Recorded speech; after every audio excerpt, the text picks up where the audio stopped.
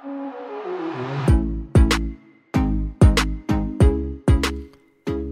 if I told you that being in the right place at the right time was not a circumstance of luck?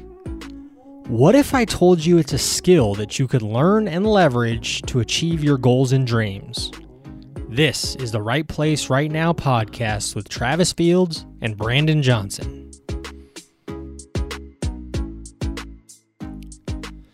Garrett Ash is an American author and poet whose self-described goal is to make readers fall in love with the magic of imagination. Garrett recently self-published his book of poetry titled Modern Day Magic. In this book, Garrett takes readers on a dreamlike journey through the magic that hides just beneath the surface in modern-day society. A fitting title, as we'll learn in this episode. In the spring of 2020, Garrett found himself like many others, unemployed. However, things got worse after a car accident left Garrett injured and unable to walk. Having no job, he had no insurance. He also had no way to pay for his medical bills. So ultimately, Garrett had to move back in with his parents. That doesn't sound magical at all, does it? Well, it turns out when you're confined to a bed, the only thing you can do is reflect. And so, he reflected, asking himself, why did the universe put me here? He realized, I have two choices. I can curl up in a ball and cry, or I can devote the energy that I have to finding a way out. He always knew that he wanted to write a book. Now he was given the opportunity to do so. While stuck in bed, he committed to creating 3 unique poems a day. But having a catalog of poems doesn't make you an author. You still needed illustrators, editors, publishers. That's where the magic happens. Garrett found himself a community that co-signed his passion and supported his journey. In the interview, Garrett says, if I didn't have the standard of life that I knew stripped away from me, I would have never written this book. And that's where the magic is. Let's get to it with poet and author Garrett Ash. Garrett, welcome to the Right Place Right Now podcast. How are you today, sir? I am good. Thank you for having me, Brandon. Appreciate it. Yeah, absolutely. So we were just talking before we got on, and we were talking about how sometimes social media works like it's supposed to. And that's how I discovered you, actually. I was looking for some guests, stumbled upon this video of you talking about your self-published book that was coming out, your poetry, right? You're putting that out there for the world. Tell us a little bit about that process and a little bit about your poetry and yourself, if you would. Awesome. Yeah. So this was, a big step for me in terms of self-publishing. For a long time, I've done a number of things in life, as I think most of us have, but I had always put my passions on the back burner. Like it was always something that I would get to later. I guess I went through some stuff in 2019, and like we all did in the pandemic, where I decided I shouldn't be doing that anymore.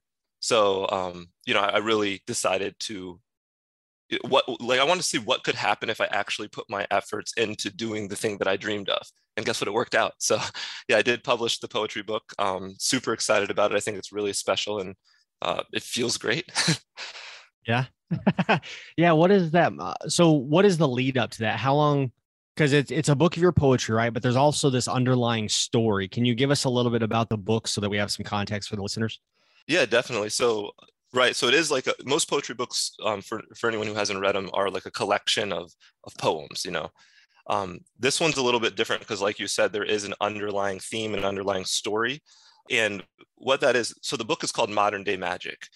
And the underlying story to the book is a story through kind of 6 emotional energies and how they relate to the modern day. So, you start with love, because I always say anything I do should begin and end with love.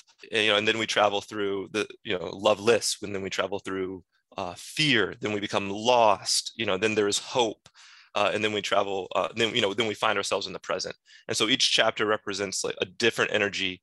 And throughout the book, there's an underlying story. So it's not just the poem, there are also words that connect each poem to the next. And we experience each of these energies through the modern day. So it's not, a lot of people think poetry is unrelatable, it's ancient, but this is totally applicable to the pandemic, to everything we're all going through.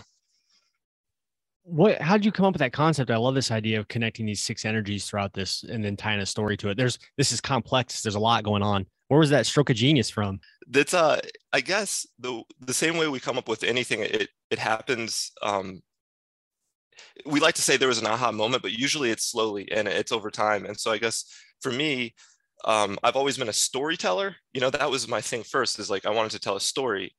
When I got involved in social media, I realized that there's no way to tell a story unless you're doing video. There's no way to write a story and have people listen. They're scrolling through too fast.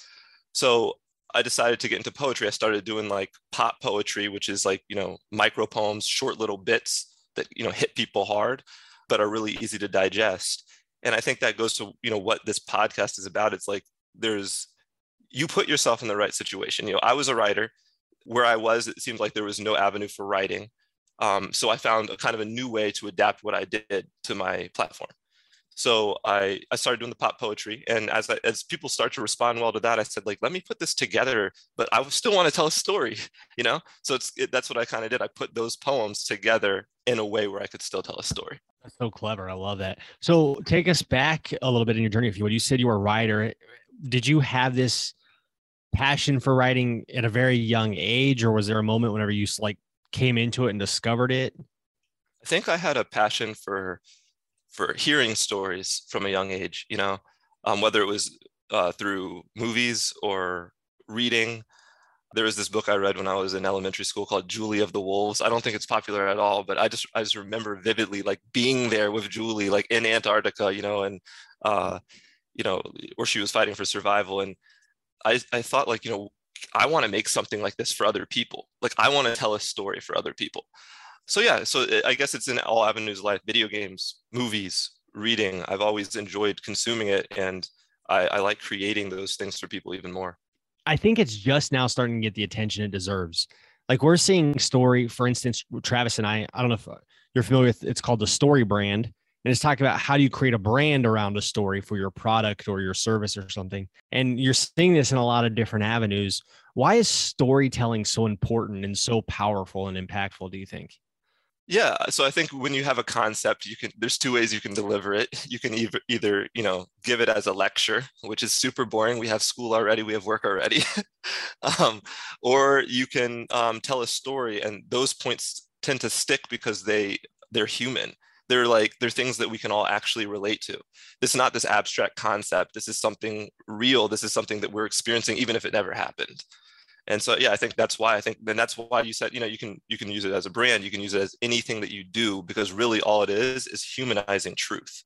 Humanizing truth. I like that a lot. Yeah. So you're obviously well-versed in this. You've taken these layers, poems, your little pop, what are those called? Micro poems. Yeah. Like pop poetry. Yeah. Pop poetry. Okay. Yeah. Pop poetry, added these layers of emotion to it, and then still told this story along the way. For somebody who has this inkling to write or has this desire to get published themselves, even, what does that process look like for starting to collect all those ideas and organize them? So that's actually a really good question. And I think this can apply to more than just writing, to anyone who has a passion. I think you start by kind of like blue sky. Like, what makes me happy? Like, what do I want to do? What do I get excited about? And you start there, or else, like, if you don't start there, you're never going to follow through. That's the thing. So you start by, what gets you excited. And I think for me, you just make sure to make time to do that, which is something I did not do earlier in my life. I started making time to write, after all this stuff happened to me, I realized like what was important. And I started making time to write. So for me, I set a goal. I said, I am going to do 3 new micro poems every single day. And then whatever else I do is cool. Like, I might do another poem, I might write a story, but I'm doing 3 micro poems every day. And so, that's where the process starts. It's like, what do I love? How am I going to systematize this to make sure I'm consistent? So, and like, I guess the keys to success that I wrote for myself were consistency. You have passion, and then you have consistency, and then you have to have the right mindset. And so that mindset comes in when you get stuck. And that's where most people stop. I was injured. I didn't have money to pay for an illustrator. I didn't have money to pay for an editor. But the mindset I'm talking about is a mindset of optimism, and it's a mindset of resourcefulness. Like, what can I do? So I accept that this is an issue. What can I try next? what can I do? And so I just kept trying different things until it started to come together and it started to work. Yeah, we've actually had a handful of guests talk about, and Travis talks about all the time. Like, he owns a brewery, and during the pandemic, right, that hit restaurants and that kind of stuff hard. But like, pause for a second. What do I have? This is where I want to go. Let's not focus on what I don't have, because I don't have it. I can't do anything with it, right? Yeah, that was my life motto in 2020. Yeah, ugly for a lot of people. I love those principles because the passion will get you started, right? The consistency, and then that other piece, whenever you do get stuck, to move you through it. That's big. So you're sitting down, you're writing 3 of these every day. It's starting to come together. What challenges did you run into on that process outside of just your creative process? Like, trying to get this book published has to have quite a bit of steps and involvement, right? Yeah. And that was the biggest issue, is that I had no idea where to even start, and a lot of people, when they don't know where to start, they just don't start. And I think for me, that was kind of me before. I hate to admit it, but the truth is, like, if I had a boss telling me you need to get this done, I'd figure out a way to do it. But if it was me, that's something I wanted to do, I wouldn't figure out a way to do it. So I guess what changed was I decided that, really, is life worth living if you're not living it doing something that you're excited about or something that fulfills you? So what I did, I guess, is, specifically for writing, is I found a community. And I found that through Instagram. I found that through TikTok later on. And I connected with people that had knowledge that I didn't. So, it's part hitting those people up and saying, like, hey, how do I do this? And just messaging people. Some people are responsive, but it's also part just being engaged with people in your community. Like, if you love to draw, find artists, talk to artists, comment on artists' pages, like, get to know them, send them messages. I did that with poetry. You can do that with anything, fitness, anything you're excited about. And once you have that community, you have resources. You have people you can turn to ask questions, like, how do I publish this? What if I don't have an editor? What avenues can I go down? And it was actually easier than I ever thought it would be. Like, self-publishing, it's a lot of work, but it's not that hard. All the resources are right there for you. So editing is the toughest part without any money. But again, I had people that were like, hey, I love your passion. I want to help you. I'll help you edit this. And that's what comes when you find a community and you get excited with other people. So, yeah, you also tell a story on your Instagram about the illustrators too, right? Because you didn't have any money for that, but you were able to get some people involved. Tell us a little bit about that. Yes. So the illustrators saved my life for real. And so in multiple ways, like, number one, like, those people were such a support system for me, like, going through, like, the woes of an artist and the woes of, like, the pandemic. We were there for each other. But in terms of the illustrations, I had kind of given up. I'd said, like, well, it's a poetry book. I really wanted a poetry book where I would have poems and then art to interpretations of that poetry to keep people engaged, especially since everyone's not familiar with poetry. I wanted to make it approachable. But, I just decided, first of all, I can't even do a stick figure. So this is not happening. Like, at this point, like, I'm going to have to do it without any drawings. But I had the community, right? So I was basically just venting to people in the community. I was like, it's I'm really excited about this book, and this is what it's going to be like, and I'm going through the emotional energies, and this is what I'm going to do.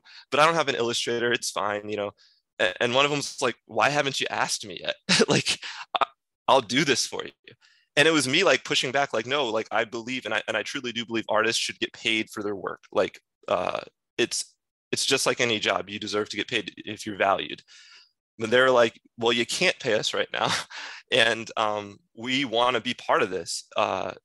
Like, the first person who signed on, who's Sina. She did the illustration for the cover. It's beautiful.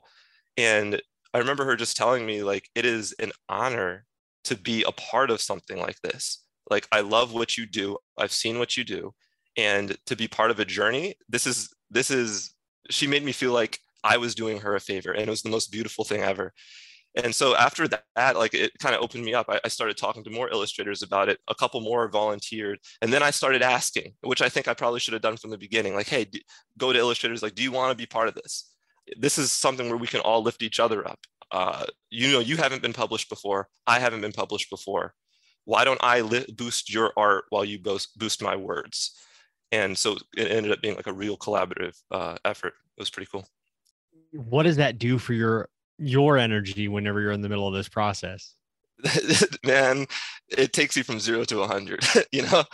Yeah, I think when someone else co-signs your passion, there's nothing better than that, right? And honestly, the same thing when you guys found me and invited me to this show, it's kind of like co-signing the passion. And I feel like the more you put yourself out there, the more you get that kind of feedback that boosts you and it boosts the other person. And it's happy all around. Is that a repeatable process, finding like-minded people? Like, how do you go about it? I know you were talking about just getting online, doing this, commenting, but at some point, like, you got to make contact, right? And you got to let people know your value that you add to the community. How did you do that? Yeah, so I think for me that started, you know, you should just start no matter where you are, even if you don't think that the place that you're going to get the results that you need right away. You just got to start somewhere. And so for me, I had no idea that I was going to get any views or any comments on any of my poetry on any social media platform, but I started writing and I started putting it out there. And while I did that, I would also find other poets. So, you find other people that are interested in the same thing and you start engaging on their posts. You start talking to them, real engagement, not like, hey, love this heart, like real engagement.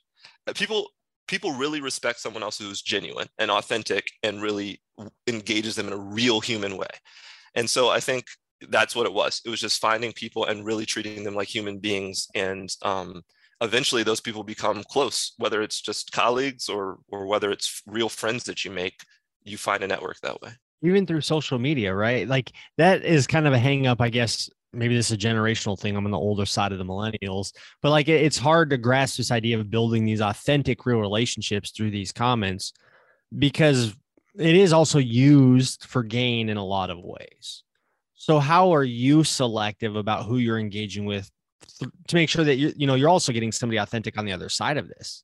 Yeah, I think that's a trial and error process, or it was for me. I'm a millennial too, so it's kind of like let me try it. And you do run into people who you're like, oh, you're not who I thought you were. You're here to kind of try to use me, or you're here to try to boost yourself. But that's okay. You run into those people and it's not about what doesn't work, it's about what does eventually. Those people reveal themselves sooner or later, and you'll find the people who are authentic and who you can actually connect with. And it doesn't have to all be through social media. There are personal connections that we have that we don't realize. People get comfortable, I guess, in their roles and friendships with family, and they just assume that they need to keep playing the same role they've always played. But there's nothing wrong with getting excited and kind of like pushing those boundaries. Like talk to people who you never considered maybe interested in your art. Talk to them about what they do, their passions. Connect with them in that way, and you find some connections in quote unquote real life that way too. Yeah, we actually talked to a mindset coach this morning, and he talked about you have to let those relationships evolve. I mean, you like force that issue a little bit, and it's paying out for you. This is awesome. Thank you. Yes, I agree. Yeah, push those boundaries, even if it's uncomfortable. That's the only way you get anywhere.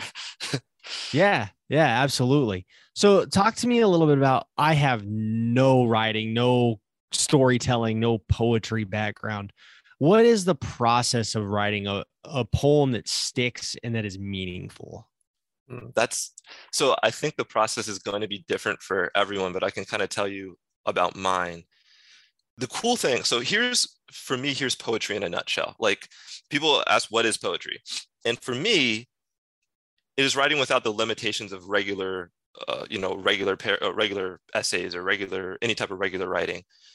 So what I do is I take any concept that I'm feeling in the moment. I might even just take a truth. Like you could ask me right now, what is true to you? What do you feel right now? And it might be a sentence that doesn't even make sense. I might say, the sky is purple. Like whatever you're feeling, whatever your truth is, you take that. And then for me, what I do is dive deeper into it, expand upon it. What does that mean? And it takes you to places that you never expect. I guess my advice to anybody who's trying to be a creative would be just go wherever it takes you, because a lot of people try to, they have something in their mind of what a story should look like before they start, or what a poem should look like before they start, what a movie, what a TV show should look like before it starts. And so they put themselves in narrow confines. But what I would suggest to them is let it go wherever it takes you. And after it takes you there, after you have notes that might not even make any sense, look at them and make sense of them. And that's what I do with poetry.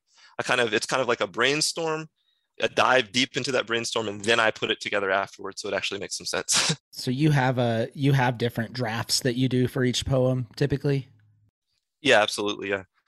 Even the really short ones, they usually start off, I guess they make the same statement, but they don't sound good. It's just words. And I play with them until they create something that's a little bit beyond just a sentence. How do you know? How do you know when you've landed on a poem? For me, it's a feeling. It's like I just describe it as like this boom, like got it. Like I don't know, you just when you read it back to yourself, you're like, oh, I feel that now. Like I feel it. And I bet it's the same for anybody who has like an aha moment in whatever their field is. I bet it's like when you get there, you just know. What are the emotions when you're refining that? Do you feel some frustration in the process? I know for me, when I try to write something and I get an awful first draft, not that I'm a writer, but even like writing up policies or procedures for the employees that I have and stuff like that, I always get super frustrated when it doesn't come out right. Yeah. Almost to the point sometimes where I'm like, oh, this is not even worth it anymore. Like, is that something that you experience? And what do you do when you hit that kind of the mental roadblock of like, this is never going to work, that kind of thing? Yeah. So the answer is yes, over and over and over and over again, nonstop. I go through that. Yes. I think that every artist needs to be miserable for a little while in order to make it work. And the key is to actually push through it, the key is to get through it. And I guess it's not always pushing. Sometimes it is setting that aside and saying, okay, I'm frustrated, so I'm not going to do that. But again, where else can I go now? What else can I do? What I always asked myself is, why am I frustrated with this? It's usually, so it doesn't come out how we thought it should. That's usually why we're frustrated. If you think to anything you've done, and when you got frustrated, where does that feeling come from? It's usually because this isn't what I thought it should be. So when that happens, you ask yourself, why did I think it should be that? That's the first thing I ask myself. Why does it have to be that? And that's where you decide, maybe there's someplace else I can go. Or if there's a good reason it has to be that, then you dive into what can I do to fix it? Staying unmet expectations, right? Yes. Yeah, exactly. That's what it is. That's what frustrations are. Yeah. The ones that we make for ourselves and then are disappointed when they don't come to fruition. Yes. And to that point, that's what writer's block is. Like I try to explain, like, I feel like I had an epiphany a couple years ago when my friend gave me advice to get around writer's block. It's something that a famous American author, you guys probably heard of, Ernest Hemingway, like it's something that he came up with. And I've kind of like revised it. She revised it and then I revised it. She said, whenever you're stuck, just write the truest thing that you can think of, like a word or a sentence. And that alone changed my world. I literally have not had writer's block in 5 years since I got that advice, because that's what it is. It's just, we have these expectations and those expectations aren't our own truth. So the only way to get around it is to instead just start with our own truth instead of starting with whatever those false expectations were. Even if that truth is, I'm an idiot, I'm really struggling with this. Yes, even if it's that, you have to accept it. Like that's the first step, is like, this is truth. Right now, this is my truth. I'm an idiot right now. So it's fine. It's okay. We're all idiots sometimes. This whole conversation, you talked about you asking yourself these questions, or you introspection on these types of feelings, and you're very inward focused and looking into this. It feels like this might be a hard practice for a lot of people, right? But is there some practical application whenever we're in those spots, if it's writer's block or just block in our lives in general, that we could use from what you've learned to help us move past some of these things? Absolutely. So I think that you're right. As an artist, a lot of it is introspective, so like that's just the nature of it. And I think we all kind of went through that during the pandemic. There's a lack of social contact. So we're all forced inward, and we know the misery that can come with that. But I think having a person there, like, so you can kind of explain your process to a person and have them help to dig you out. Like have them ask just the question, why do you feel that way? Like, so, oh God, I'm so frustrated, I can't get this right. Well, why do you feel that way? have them ask you why. Because a lot of times we're so stuck in what we were trying to do, we don't even know why we're feeling the way we do. And then have them ask you what else you can do. Well, what else could you do? It's literally that simple sometimes. What else could you do?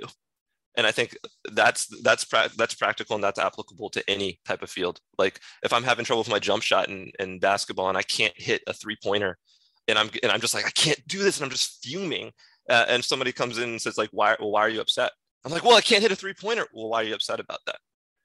Right. And then I'm starting to think like, oh, why am I upset? And then, what else can you do? So, and that makes me think, should I not be shooting 3-pointers, or is it my form? What else can I do? It's literally, it snaps you out of your own world. And it can help get you out of the way, focus on possibility and solutions versus roadblocks and those frustrations. Absolutely. Yes. Oh my God. That's it. We're done. Wrap it up. We found the secret to life. No more needs to be said. Gold. Nice. So how long was this process to a self-published book? Because you said it wasn't as complicated as you expected it to be, right? Right. So the writing part, and after you have all these different poems or these different pieces or chapters, putting it together, figuring out how, that was complicated. But the actual publishing, it's way simpler than it was even 10 years ago. You can go to Amazon. It's called KDP, Amazon KDP. They kind of walk you through most of that process. You have to find your own editors, find your own illustrators. But as far as like putting the book together and, how do I guess, format the pages? How do I put the pictures in? Where do I put the words? How do I make a title page? Like they walk you through all of it. It's just on Amazon KDP. And even if you don't publish through Amazon, you can go there and use that as a resource. How crazy is that? What a different life we live in where it's that easy, right? It's insane. Yeah. And to think so many people stop when it is that easy, right? Because they don't know. Yeah, you don't know, right? You're like, oh, this has to be hard. Look at the people that are doing this. They're smarter than me, better than me, have something I don't have. So it must not be possible for me. Yes. Don't we do that in so many aspects of our life? Like think that the people doing it must know a secret when they just tried, they just tried. Well, it doesn't help you that 90% of the internet ads out there say, learn my secret. It's like right. we fantasize this thing of like somebody's figured it out, and that somebody wasn't me. So I just must not be able to figure it out. Yeah, absolutely. Yeah. Like there's all these gurus, and I guess when you see gurus, you think there must be a need for them. So I can't do it if I'm not a guru. Yeah. That's so true. I love hearing stories of somebody that just dug and figured it out and had some success that way. So kudos. Thank you. Yeah. And so, I would love to just so I think what happens when people are successful in any one thing is there is this tendency on the flip side to say, I did it all myself, so everybody should just do it. And it's super easy. In a sense, it's true because the resources are out there for people to get the work done. But that is kind of, I don't want to diminish people's roadblocks and people's obstacles, because I went through all that stuff. I had a very dark 2019 and beginning of 2020 before I found my way. And if someone had told me it's easy, Garrett, during that time, I would have probably laughed and cried, like that's not true. So I don't want to diminish that. I just think that once we get ourselves to the right place and to the right mindset, and if we can be consistent in that mindset, we can do it. But I don't want people to think that, we don't have empathy for the places that they're in, or for the fact that they haven't quite gotten to their dream yet. Yeah, that's a beautiful statement, because that's not the intent of this, is to show you that it is possible, but not to beat you up because you haven't done it yet, right? Let's expose you to somebody that's maybe empathetic and you can sympathize with because they've been in that boat, know where you're coming from, maybe can show you a path out. I agree. So there's actually a poem in my book, and I'll read it to you. It's a really short one that speaks to being in a tough place. Let me find it here. So it's super short, but it says, "Thank you for the rain. Without it, I could never have grown this garden." That is how I feel about my dark times now, because without them, without that push, without that pressure, I would still be working a job that I hated. I would still be in the grind every day, not chasing my passions. If I hadn't fallen off, I would have never seen the necessity to chase fulfillment and to find a way and to be resourceful. So like, thank you for that rain. I couldn't have grown the garden that I have now without it. I got poetry for the first time ever just now. I love it. I love it. See, it is approachable. Yeah, it's so simple yet so profound, right? Like if you read that, you're like, well, obviously you need the rain to grow the garden. Obviously, there's always light after the dark. That, well, maybe not always, but you know what I'm saying. And to put that in that context behind your story, it's really thought provoking and emotional. It'll jerk on your heartstrings a little. Thank you. Yeah. And that's what I try. That's why I think story is so important. Because like you said, that alone, that micro snippet alone is okay. That's true, but move on. Right. But when it's in the context of a story and when you have that emotional energy behind it, that's when it gains its meaning. There's another poem that comes shortly after that that says, gravity pulls downward, yet everything grows. And that's another one of that's the same premise, you know, we are all struggling, but look where we're at. You know, look at our lives, we're moving forward.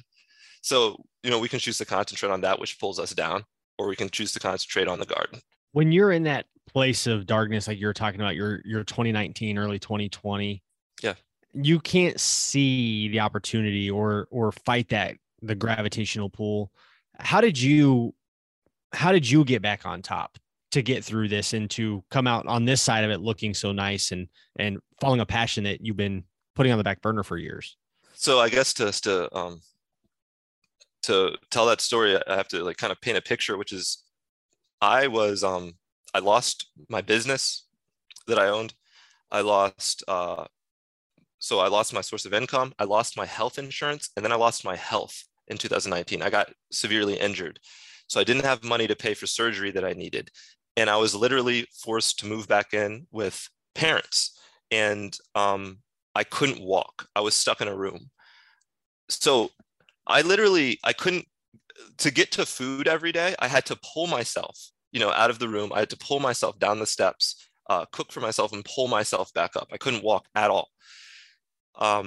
So that's where I was. And the reason that's important is because I couldn't do anything else other than reflect. Like I was incapable of it. I felt hopeless. I felt like there's no way I can get out of this. Like I don't have money to get out. I don't have medical help to get out. I can't work right now because I can't move. So I said, well, why is the universe putting me here then? And so I think instead, I said, like, I have a choice here. I can either curl up in a ball and cry every day, or I can devote all of the energy I have to finding a way out. That's the choice. That's literally all there is to it. It's one or the other. And so I did the latter. And I just, it didn't happen right away. Definitely there were days of crying, but I got to the place where I was trying to find a way out. And it was like, like you said, you hit roadblocks. It was like, this didn't work. Okay, well, I'm in that position again. I'm either going to cry about it or I'm going to do something else. And I just went through that whole process, kind of reassessed my whole life. And if that hadn't happened, if I hadn't had all the standard things lifting me up, pulled away, I've never have written this book. It would never have happened. I mean, that's a powerful story that gives some good context to this. And what I've seen the pattern with you is that you've just consciously made the choice over and over and over to look on the bright side and to take action, because there's always a choice. Yes. Yeah. And I think what I realized, so for the longest time early in my life, I had always considered myself someone who never quit. I've always been that person, but I always did it by just pushing through. And what I realized is that, like, eventually you burn yourself down doing that because you're not being authentic to yourself. So I guess the first step was to acknowledge that this does suck. Like, that's okay. You know, we're not putting ourselves in a dark spot, a dark place, just to acknowledge that this is not a happy place. You know, this is not good that I'm injured and that I'm broke, right? It's not a good thing, but it's not the end. And so I think that's the next step. We accept it first, and then we say, but this is just a place I'm moving through. And then we get to exactly what you said, where it's like, okay, what can I do? What can this give me? You know, what do I have? And then what can this place that I'm in provide to me? And it gave me some momentum. You got this book out. So was that, you capitalized on that time to obviously put the book together and create this story around it? Did you spend a lot of that time in there also writing poems, or did you already have that in your back pocket and you were just kind of waiting to pull it all out to piece it together? So for me, I spent most of the time writing new poems actually, because I had a whole collection. I mean, I have probably 400 unused poems, but the thing is, I didn't want to just piece something together. I wanted to create, like we talked about, a story. I wanted to create a unique experience, something that actually was new. So I said, I'll use inspiration from the stuff I've already written, and maybe I'll take a piece or two, but I want to create something new. I feel like I skipped over this. I meant to ask, Modern Day Magic is the title. What's the significance of modern day magic? So when we think of poetry, again, we think of like kind of like ancient magic. Like, poems are deep. I don't understand them, but they're deep, and they're not something that's relatable. And so what I said is, like, just like we talked about taking any instance that's in your life, that's going on in your life, and finding the magic in it. That's kind of what I'm doing with that title. Is I'm talking about the magic that exists today. This doesn't have to be something that's ancient. I guess these concepts that we fall in love with, the concepts of love, of fear, of passion, of romance, like, they're in everyday, they're here. They're in the pandemic. We can find that, right? And there are poems, I can read one of them if you'd like. Like, there was a poem about an experience I had during Christmas during the pandemic, which doesn't seem like a hopeful time. We can't be with our families. We are social distancing. There's people sick. We're worried about, everything. And there's still magic in those moments if we look for it. That's what the book does. And that's why the title is Modern Day Magic. It's finding the magic that does exist now that we can relate to. So is that what you're hoping somebody gets out of this? That's their takeaway from reading your poems and the story that you've put together here? Yeah, I hope so. I see it as kind of like a time capsule. Like, so these are experiences that we can all relate to that happened right now. And so there's stories like literally about the pandemic, about TikTok in there, about Facebook. And so I think by saying that there's magic here right now, it's also a time capsule. It's something that people can remember this time and remember it in maybe a way that's a little bit different than they thought of it while they were experiencing it. And, they can do it 10 years down the road too and say, I remember that time, and wow, like, I never thought of it that way. That's actually kind of beautiful. Yeah, that's awesome.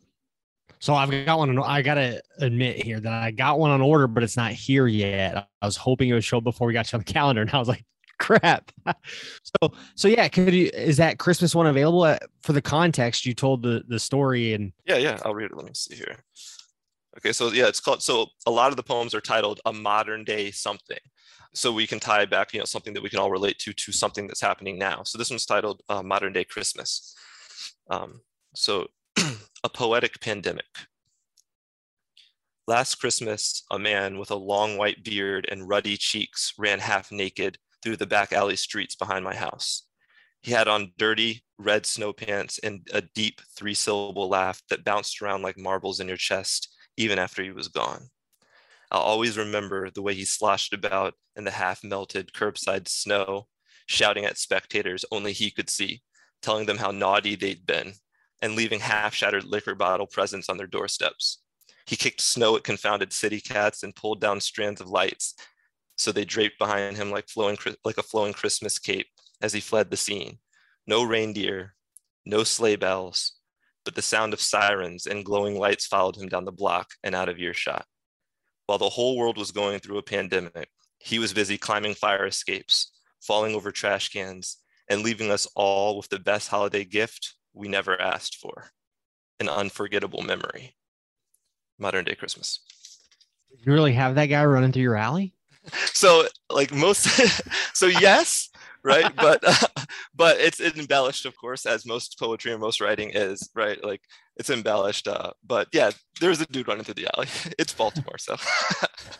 It's Baltimore. It's Baltimore. It's John. I know him. That was my neighbor.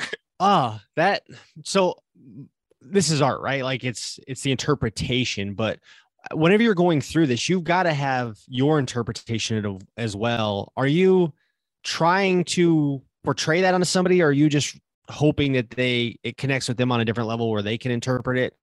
That feels like a weird disconnect to me, right? Because you put this out there with how you feel it and experience it, and then you set it up there, and then somebody else experiences different. It feels like it would take away from your experience of it.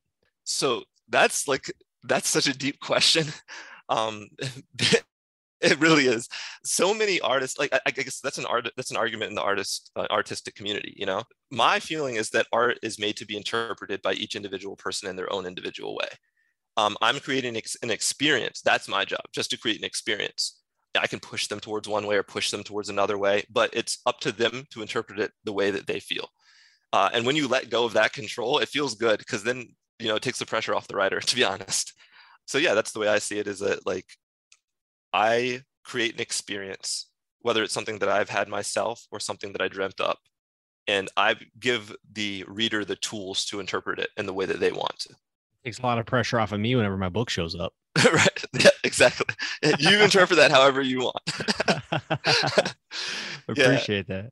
So along those lines, it's funny, like, to kind of exemplify that concept, that's the same reason I got these illustrators involved, really. Like, I didn't tell the illustrators, I need a picture of this, or I need a picture of that, which I think most authors do. They say, like, this is what I want. This is my idea. But I didn't do it. Instead, I said, here's the poem. What do you think of it? And I said, like, here's a number of poems. Which one would you rather draw? And they picked one, and I said, well, what do you have in mind? And so they came up with their own interpretation of the poetry with their art. So like when you open the book up, you'll see like all the art in there, that's their vision. So that's their vision alongside my words. That's an interesting twist. There are these words that you've written and then somebody's interpretation illustrated in there. I love that. Thank you. Yeah, it was cool. You know, it's so cool once you let go of that control to see how someone else views your words. Like half the time it was, you know, I wrote a poem that said, I wish you could have loved me as hard as you lured me. The interpretation of that was like the woman drew an amazing picture of like this girl it was like Alice in Wonderland-esque. She's like in a bottle on a swing set. It was like this I had no idea. This was not in my mind. This is her interpretation. And it's the coolest thing. There were times when I had to say like, wait, you know, that's way different than the theme of that chapter. And then, you know, just kind of give them a little bit to adjust the illustration. But mostly, you know, I just took what they thought and ran with it. Were there any illustrations that just totally caught you by surprise in a good way? Yes. So that one, the kind of Alice in Wonderland girl, was one of them.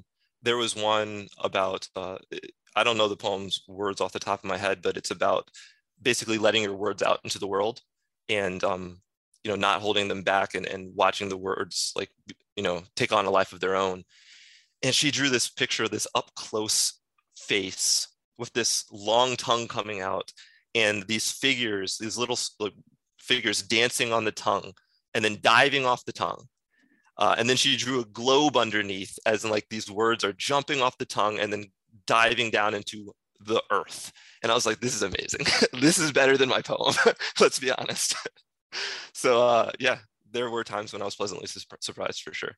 Yeah, the illustrations, have you experienced your own poetry any differently? They did. Yeah. And in one case, or in a few cases, they actually had me rewrite it. They had me readjust the poetry.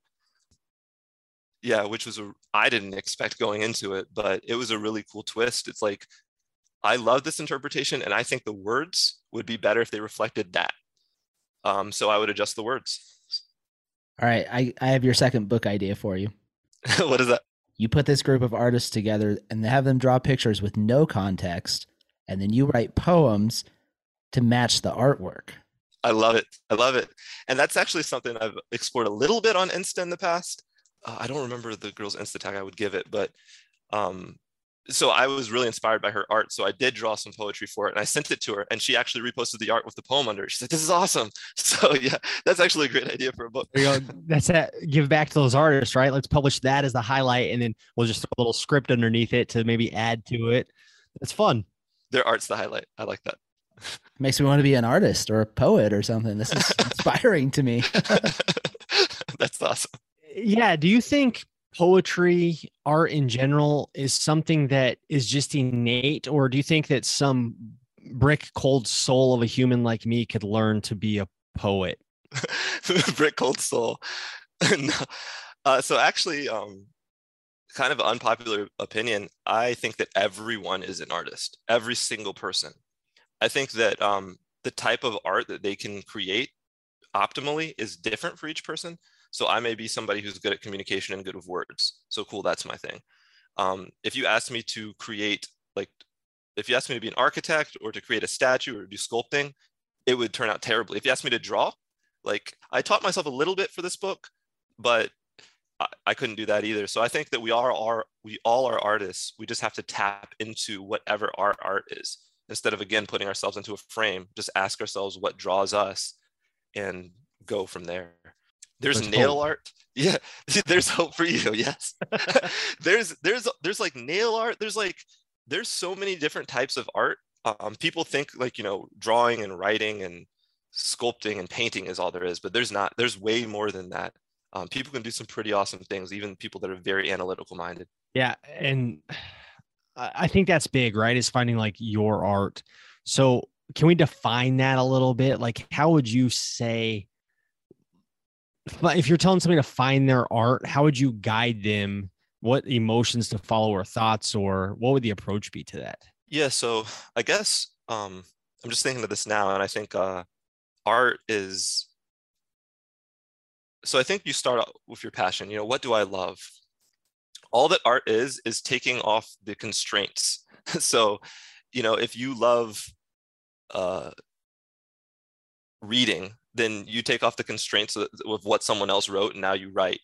If you love walking on the beach and looking at sunsets, you take the constraints off of that and you say, like, well, why don't you paint that sunset, or why don't you make that sunset? Like, you love cars. Well, what do you love about cars? Do you love the design? Because you can be an artist in multiple ways. You can design the car, the inner parts. You can design the body. I think you start off with what you love, and then you say, blue sky, like, what would I like to do with that? A blue sky thing keeps coming up. Yep. I think it's all about removing constraints. That's the secret to life, is we all have these constraints and expectations, and we're the ones who set them. They're not real. I thought you didn't have any secrets. For the 7 steps, just check one. out his class. Right. So I'm here to announce that I'm also a guru, and I'm going to give you your 7 steps. So you're saying you have it all figured out then? No, I'm making this up as I go, and it happens to work. That's life, right? Like, you're making up. And I was going to say, like, the nice thing is, but it's not the nice thing, because you told us the story a little bit, like, you were forced into this. The constraints were removed for you. Right. Your business, yes. the whole life you had was stripped. So you're given this opportunity. What if that's not the case? What if somebody's sitting in their 9 to 5 and they go home and they put their kids to bed and they watch TV and they get up and do it all again in the morning? Those constraints that they put around themselves, how do we start to break through that, do you think? I love that. Yeah, so I think you learn from my experience, from other people's experiences. You don't want to have to be at the very bottom before you start to climb. You don't have to be. What you can do is stop one day and reflect and ask yourself, is your life going in a direction that makes you happy? And if the answer is yes, and you're doing a 9 to 5 and you're happy and you're coming home to the wife and the kids and this is what you want to do, then do it. Keep doing it. There's nothing wrong with it. But if the answer is no, I don't want to do this forever, then find a way to stop. At that point, you've got to say that before I hit rock bottom, let me start to climb. Let me start to use some of these techniques that we talked about. Let me start trying to find my passion, add consistency to that, be resourceful about that. But it starts with recognizing that you're not happy in the direction that you're going, or you're not as happy as you could be. I think we've all been there at some point. Yeah. Especially recently, So can we talk a little bit about that? What has been you're putting up, your Instagram's full of wonderful poems and some very, like, really deep and thought-provoking or emotionally provoking words. Did you notice any changes in your engagement during the pandemic, or how did that impact, other than tearing your life apart, obviously, but like your engagement with other people and their engagement with the arts? Did you notice anything with that? Yeah, I noticed a market increase. So, I mean, not just on Insta alone. For me, it's gotten harder and harder to grow on Insta. But for me, like, there's always platforms that pop up. Like, again, you always find another way, right? So there's TikTok. For me, that was a place where I have more followers there than Insta now.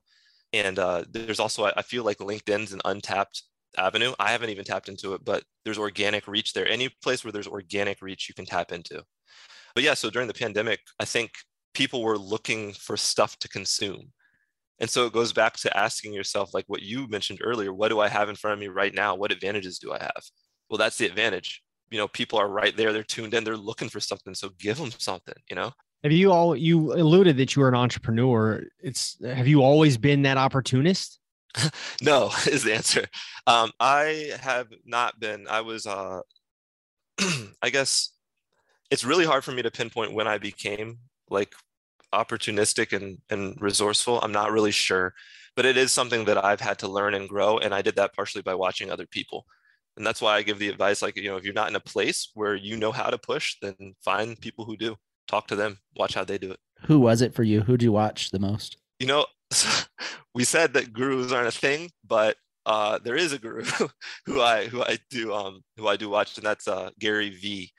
A lot of this mindset about like do what makes you happy, but just find a way to do it. He never says it like that, but that's how I see it. And so I watched him. I also watched people in my own life, like one of the people I went into business with was my ex, and her father was an entrepreneur. He was actually from another country. He came here, he built everything that he had from nothing, and he became a very wealthy person. And just like hearing those stories and then trying to figure out what it was that made that work, I think that got me to a place where I started to think about what could make it work for me.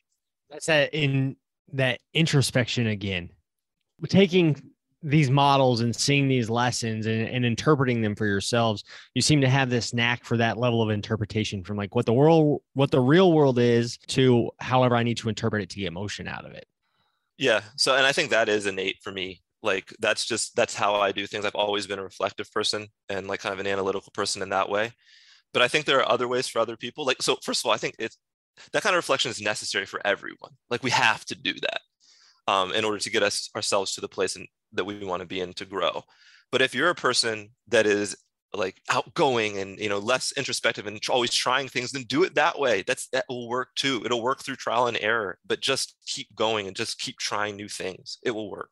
As you're going through this, and I know it's all of your emotions in a book, but did you have some as you were writing them that were either groundbreaking for you or just maybe changed your path?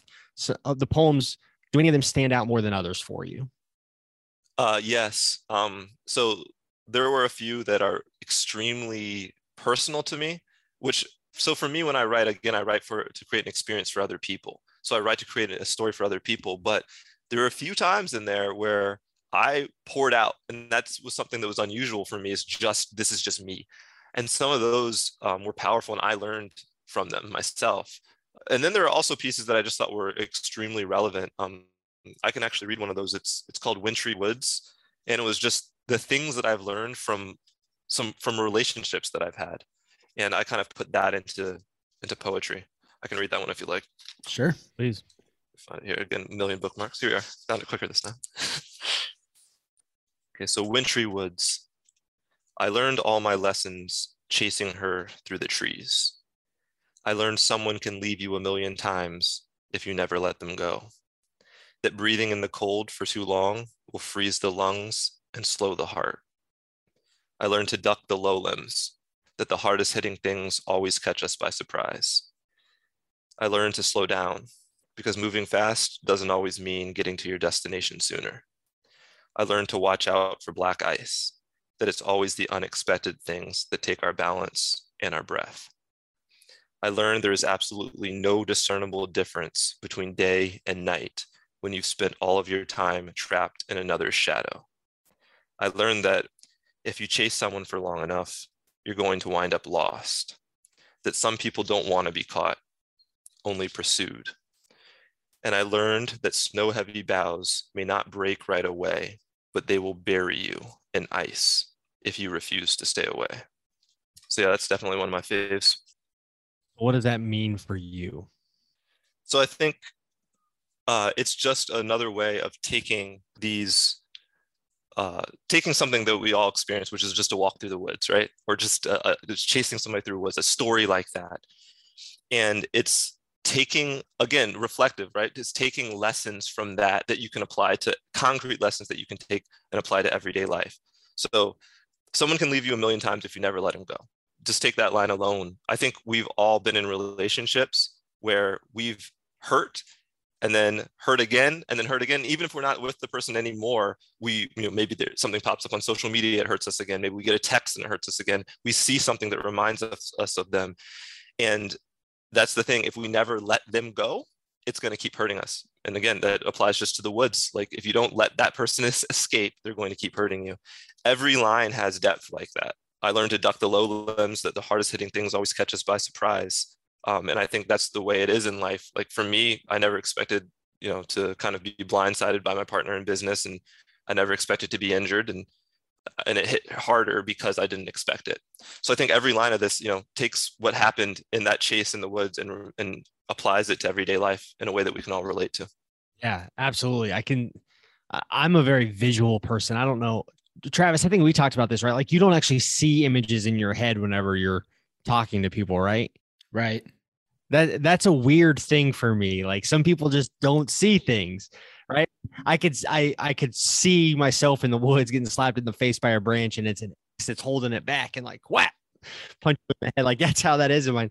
So Travis, as he's going through that, I'm intrigued. What's going on in your head? Yeah, man, I just love listening to it. And I'm a kind of person that has to kind of think through something. Like when I hear it, sometimes I got to think about it for a while before I have a response. But it just, like every line, I was intrigued and like, what's going to happen next? And so totally following that storyline that you created, not visually so much, but like I couldn't wait to hear the next line just to see how it fit in. So man, you're really a good wordsmith. Appreciate that, man. Yeah, and I think it doesn't have to, like you said, it can be visual, and that's kind of how I am when I read it. But you can analyze the words and take the lessons that way too. And always be curious about what's next.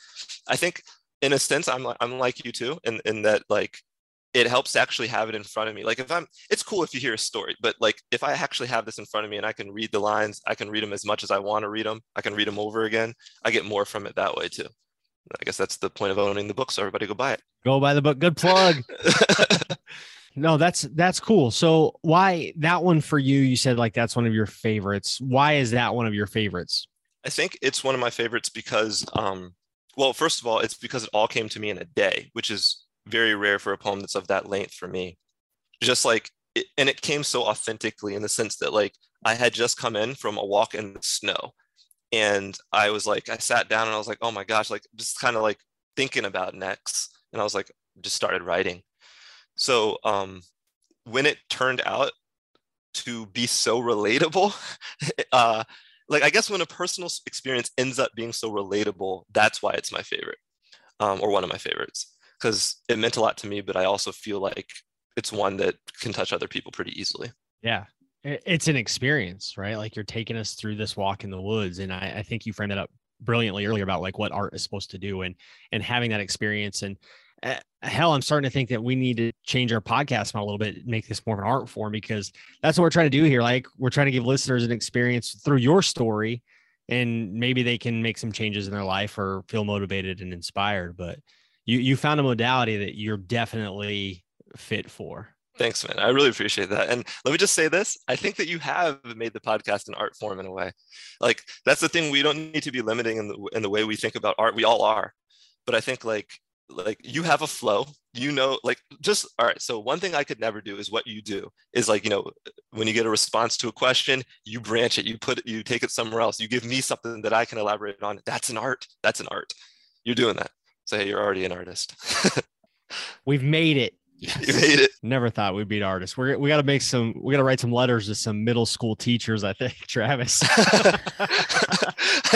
I made it teach. Yes, I have some art teachers from my past that would probably never believe that I was an artist. So when did your book go live? Is that the term? Yeah. So I think technically the date's like October 26th, but really I announced it on November 1st. It was November 1st that it was live.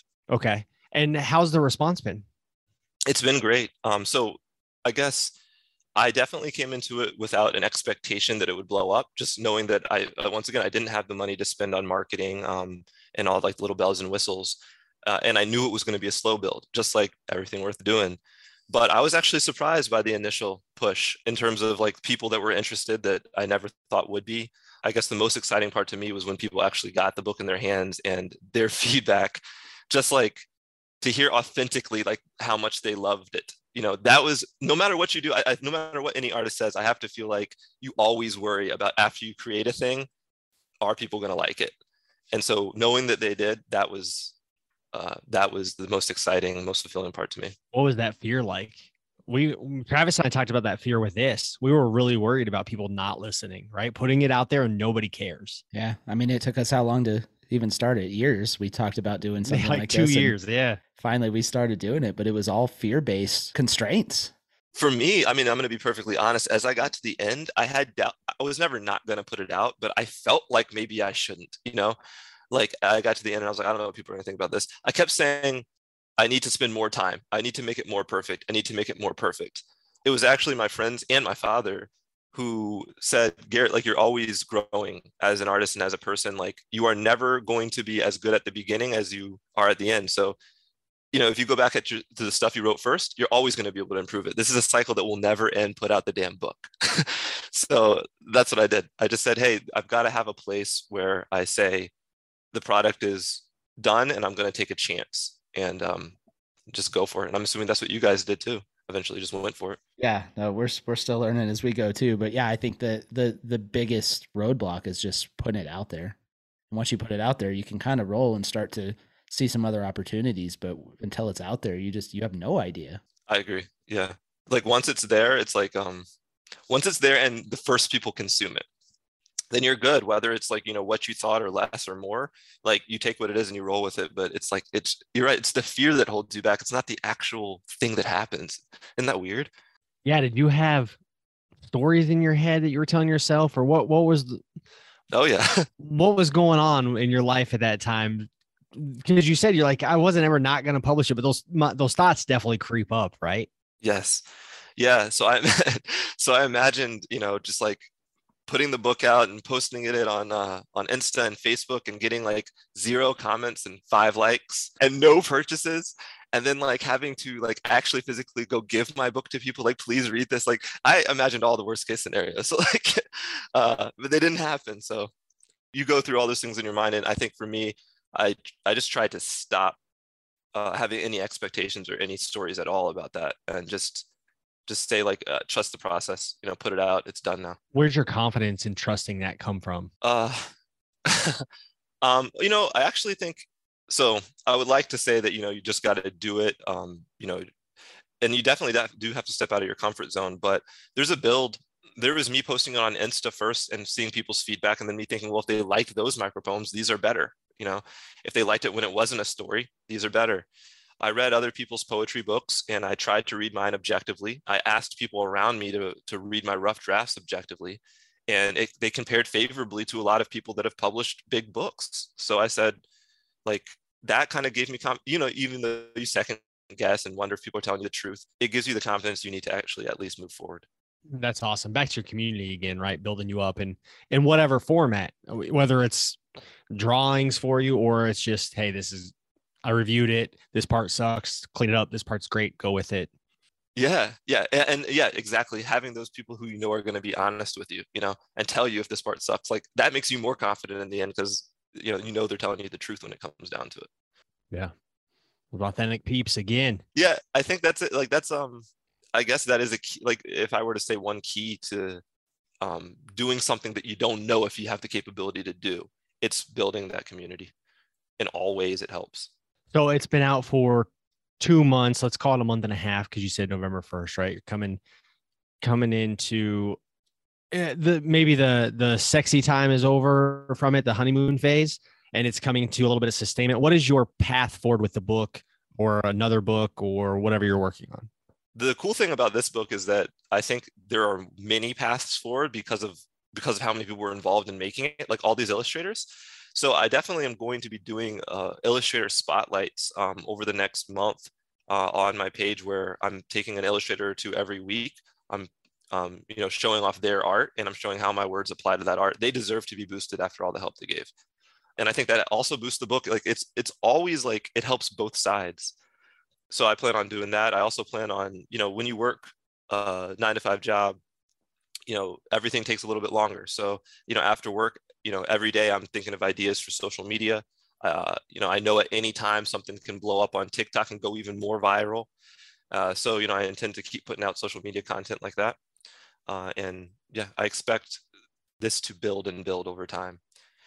As far as next projects, I'm already working on a novel, a fiction novel. So already on the next project as well. Yep. It's been something I've been working on for a couple of years. So do you have a desired date of release for that? Or is that just when you get it right, you'll know when it'll be time? So I want to say probably the goal, this is like a stretch goal, I guess, would be not this coming summer, but the summer after that. That's, maybe delayed or may come out earlier. I'm not sure.